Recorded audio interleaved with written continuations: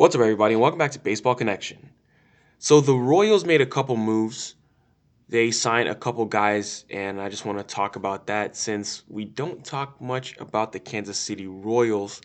Well, I mean, we do when it's warranted, but being a small market team, they're just not doing a whole lot. So they signed Mike Minor and Michael A. Taylor.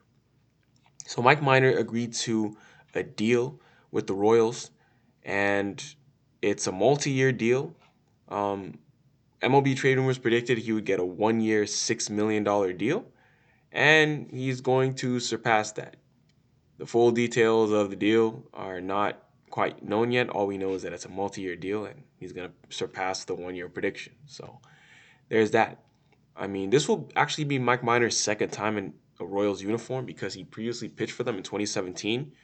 He actually signed with them on a 2 year deal prior to the 2016 season, although he missed all of 2016 recovering from a shoulder injury, and that also caused him to miss all of 2015. But after those two lost years, he actually pitched really well in a relief role in 2017, where he posted a 2.55 ERA over 77 and two-thirds innings out of the Royals bullpen.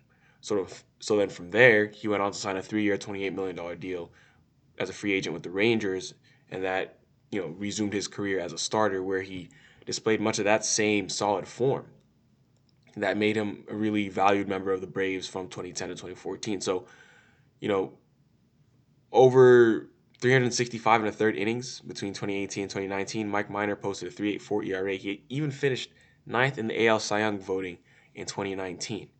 Although 2020, this most recent season, was a much tougher experience for him.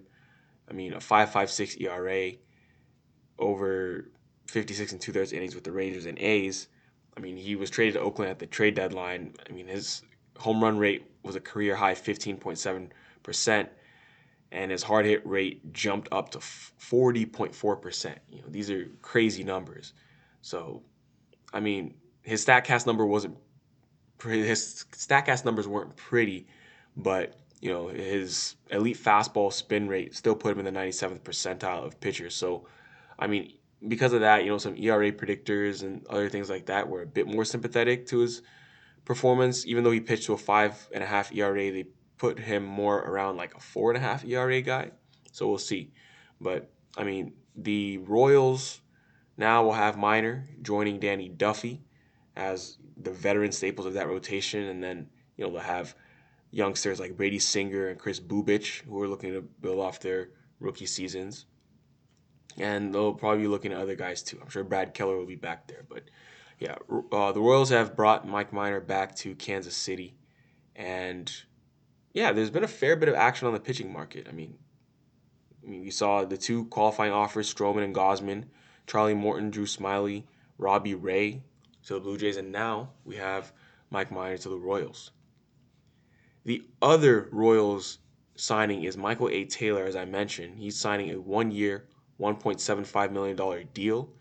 So he became a free agent in October after 7 seasons with the Nationals. The Nationals decided to cut ties with him because they didn't want to give him a raise over the, 3 point, what was it? What did they pay him last year? They paid him $3.75 million last year, I think. I'm sorry, give me a second. I just had the number. I could be wrong. Um, anyway, it was above $3 million. What they paid him last year, they were due to give him a raise, and they decided to cut ties. And he's going to be going to the Royals instead on a 1 year, $1.75 million deal. So Michael A. Taylor, we all know, he has some potential. He has some power and speed potential, but it's just been weird because he hasn't really been consistent. He's been a strikeout machine, high strikeout percentage. I mean, this dude has a 31.4 career strikeout rate, and that's well above the MLB average of 21.6. That's why they call him Michael K. Taylor. So, although he's a terrific athlete, he needs to make contact more often. That's the issue. He plays great defense in center field, phenomenal defense in center field, but his career numbers, a 686 career OPS, kind of tells you what you need to know. His bat isn't there. His bat really is not there. But the Royals needed an outfielder, and that's what they're gonna get with Michael A. Taylor. Oh yeah, so I looked up that number. It was 3.325 million they paid him last year, and they were supposed to give him a raise on that, but after a rough 2020 season, they let him go. I mean, so if we look back at Michael A. Taylor's 2017 season, he was very solid in 2017. He hit 271 with a 320 on base, 486 slugging with 19 homers, 23 doubles, 3 triples, 17 steals, and great defense in center field. He played 118 games that season and was still worth about 3 wins above replacement. So, and that's in 118 games. So we've seen what he can do, but he hasn't really done much, since then.